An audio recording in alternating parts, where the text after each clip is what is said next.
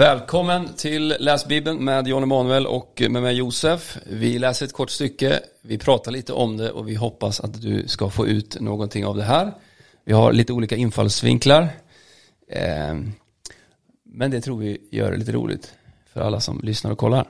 Idag så ska vi läsa ur Lukas evangeliet som är då en av de 4 evangelierna. För de som inte har koll så är evangelierna, de 4 evangelierna i Nya testamentet, 4 olika egentligen vinklar av Jesu liv. Och vi hoppar lite emellan när vi läser. Nu ska vi läsa Lukas evangeliet, ett lite kortare stycke som vi tror har mycket visdom. Ska du börja? Ja, vi kör. Döm inte, och ni skall inte bli dömda. Fördöm inte, och ni skall inte bli fördömda. Förlåt, och ni skall bli förlåtna. Ge, och ni skall få. Ett gott mått, packat, skakat och rågat, skall Gud ge er i famnen. Ty med det mått som ni mäter med skall det mätas upp åt er. Han gav dem också en liknelse. Kan väl en blind leda en blind? Faller då inte båda i gropen? En lärjunge är inte för mer än sin lärare. Och när någon har blivit fullärd blir han som sin lärare. Varför ser du flisan i din broders öga, men märker inte bjälken i ditt eget öga? Hur kan du säga till din broder: broder, låt mig ta flisan ur ditt öga, när du inte ser bjälken i ditt eget öga? Då lägger vi över till dig. Du hycklare, ta först bort bjälken i ditt eget öga. Då kommer du att se så klart att du kan ta bort flisen ur din broders öga. Finns det inte något bra träd som bär dålig frukt. Inte heller något dåligt träd som bär bra frukt. Ett träd känner man igen på frukten. Inte plockar man väl fikon från tisslar eller vindruvor från törnbuskar. En god människa bär fram det som är gott ur hennes hjärtats goda förråd. Och en ond människa bär fram det som är ont ur sitt hjärtas onda förråd. Ty vad hjärtat är fullt av, det talar munnen. Intressant. Ja, det är asskön. Mycket bra grejer. Vilket stack ut för dig liksom, när du läste det? Det centrala, tycker jag, men det är väl för att jag gillar den delen bäst, det är ju att det blir så tydligt att du kan gå runt och prata. Du kan låta jättefint. Men när det kommer till kritan så är det ändå det som du gör som räknas. Yeah. Och det finns så många människor som behöver läsa det här. Som behöver allt ifrån, kanske vi ska ha en extra bön för våra politiker som är extremt duktiga på just den här munnens begivelse, att man så här pratar fint och lovar stort och sen bara nu plockar ut löner och drar. Medans här blir det ju så tydligt i skriften att det som räknas, det är faktiskt vad du får ur händerna. Ja. Det är inte tanken som räknas heller. Nej, precis. Exakt. Det är klart att den räknas också. Att det är klart att, som det står också, att det hjärtat är fullt av.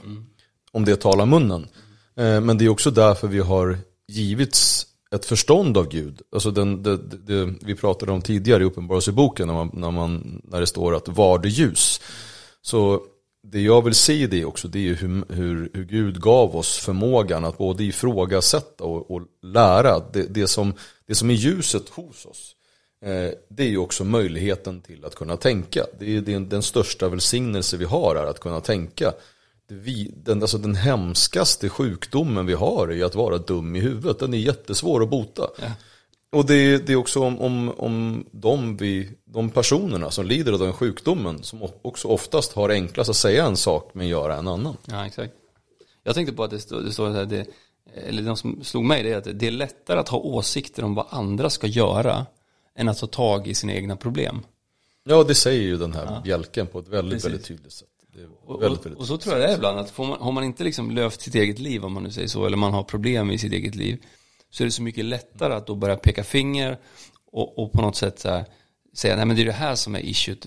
Så försöker man gå till en massa andras problem och försöker lösa andras problem för att man själv inte har löst sina egna. Ja, det var en klok man som sa att det är nog bra om du klarar av att städa ditt eget rum innan du ska rädda världen.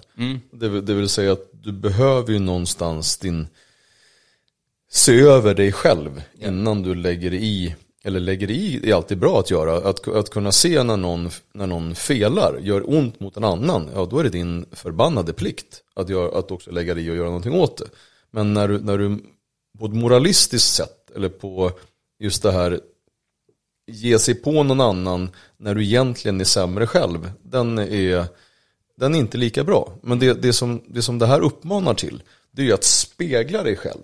Se dig själv som den syndare du är och jobba med de felen, det mörkret du bär själv. Och när du känner att jag har kommit igenom det här, du ska hela tiden parallellt kunna hjälpa andra, men du ska nog kunna vara på en väldig höjd innan du ska berätta för andra hur de ska leva sina liv. Precis. Det är sant. En annan grej som jag tänkte på här, det är så här, ge och du skall få. Ett gott mått, packat, skakat och rågat skall Gud ge dig i famnen. Men det är mått som du mäter upp med andra kommer mätas ut med. Alltså jag tror att det här både talar till liksom så här individuellt, men jag tror också att det här är väldigt generellt. Alltså generellt över att så här, det finns lagar som är så här, men är du generös så kommer folk vara generösa mot dig. Om du inte, som det står här, om du inte dömer människor i förväg eller liksom så här, så kommer folk heller inte typ döma dig. Alltså det blir som sådd och skörd här. Jag vet inte, vad tänker du om det? Om man ska se till... vi ska se vad det här skulle kunna säga oss i modern tid. Om man ser till vad kapital är, så är det inte primärt pengar. Utan kapital, det är kunskap, men det är också förmågan till det sociala kapitalet. Jag skulle säga att nu för tiden finns det ingenting som är värdefullare än ditt sociala kapital. Det vill säga det stora kapitalet du har är egentligen dina kontakter, dina vänner och det som finns runt omkring dig. Men så har det också varit rent historiskt. Om man ska se till vad man säger när man säger när du ger skall du få.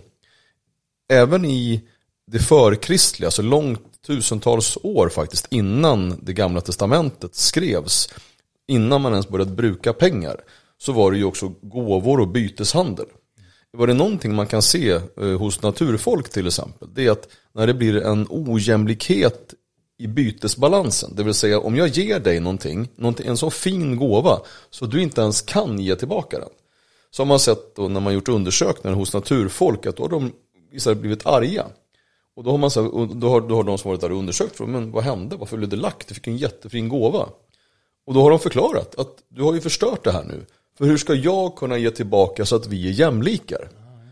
Så att ge och få är ju också en del av det sociala kompetensen, i det sociala spelet. Att vi på ett lika villkor ska kunna hjälpa varandra genom att ge när man behöver och få när man behöver. Alltså jag ger till dig, till var och en efter behov, från var och en efter förmåga. Det är ett bibliskt budskap i grunden. Det är bara arbetarrörelsen som har gjort en rip-off på det hela. Okej. Ja, det är bra. Det visste jag inte. Så att... Nej, det är min helt egen tolkning. Men jag ser det gärna som ett faktum såklart. Ja, såklart, självklart.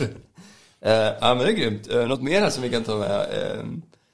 Jag tänker ändå på det här som står i slutet. Nämligen, typ vad hjärtat är fullt om talar munnen. Och jag tänker då att då har man ju faktiskt man kan ju välja vad man fyller hjärtat med. Alltså jag kan ju välja vilka jag umgås med, vad jag kollar på, vilken musik jag lyssnar på. Så kan jag ju välja att så här, när man gör musik, så jag har gjort lite musik eller varit med och gjort lite musik och så, då brukar man säga så här: skit in, skit ut. Alltså jag kan inte göra något, liksom, är det skit in, blir inte en bra inspelning, så blir det heller ingen, jag kan inte göra någonting, det kommer inte ut något bra liksom. Ja, det är väl som när man försöker göra någonting tekniskt och så blir man jättearg på datorn. Ja. Det är ju sällan datorn som är knaset, ja. Så att säga. Och där tänker jag, där kan man ju kolla över sitt liv och försöka utvärdera sig själv. Vad är det jag fyller mig med? För om min mun talar saker jag inte vill tala, Om jag gör saker jag inte vill göra, då kanske jag har fyllt mitt hjärta med fel saker. Och problemet här, och varför Bibeln alltid är aktuell. Det är lätt att säga till någon så här, men bete dig som folk. Okej. Hur beter sig folk? Ja, det är lätt att säga åt dem så här, bete dig inte som en idiot. Och de säger, jaha, men det här är det sättet jag kan bete mig. Men om det då finns någonstans en facitliknande skrift. Och jag skulle säga att det finns inget annat livsfacit som är tydligare. Men också evidens, alltså forsknings- och evidensbevisat utifrån ett sånt sätt att så många människor har testat. Och ser man då vad Bibeln och det kristna kärleksbudskapet har gjort med världens länder, alla de länderna som har stått på, liksom, ska man säga, de civiliserade länderna som faktiskt finns, där vi agerar civiliserat, vilar på den kristna grunden. Alltså det är ett facit till just civilisation. Men det är också ett facit för dig som individ att kunna bli det bästa du faktiskt kan bli. Om du läser skriften, om du läser även bara lite, läs några sidor ifrån Matteus evangeliet, Johannes evangeliet om Jesu liv, och sen så att du kan härma det som står om Jesus. Vips, så kan jag garantera dig, så blir du en bättre människa. Det är få böcker man kan säga så. Ja, och det är faktiskt det står här. Alltså ett träd känner man igen på frukten. Så någonstans kan man ju kolla då på frukten av sitt liv, i sitt liv. Vad är frukten av utfallet på länder i en sak? Ja, den är ju så otroligt tydlig. Ja, och jag blir nästintill, jag ska inte säga irriterad, men kanske lite, när man förnekar det. När man förnekar kristendomens inflytande på civilisationen. När man inte riktigt förstår att det här är basen.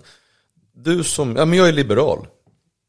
Vet du varför du kan vara liberal? Jo, på grund av att du bor i ett civiliserat land. Vet du varför? För det är kristendomen som har skapat det. Ja. Att du får tro på vilken Gud du vill, det är på grund av att vi lever i ett kristet land. Ja. För att vi har skapat den formen av civilisation. Walla. Precis, nej, så är det. Det är bara att kolla vilka länder flyr människor till. Så här. När det blir dåligt, när det blir krig, när de måste fly från sitt land. Vilka länder är det man flyr till? Varför väljer de vissa länder och inte andra länder? Jo, för att de ändå någonstans känner igen frukten. De vet ju så här, men åker jag hit så får jag det där, åker jag dit så får jag något annat. Och det är ju väldigt tydligt, tror jag. Men jag tror, om man bara skulle ta tillbaka det till oss själva då, så här.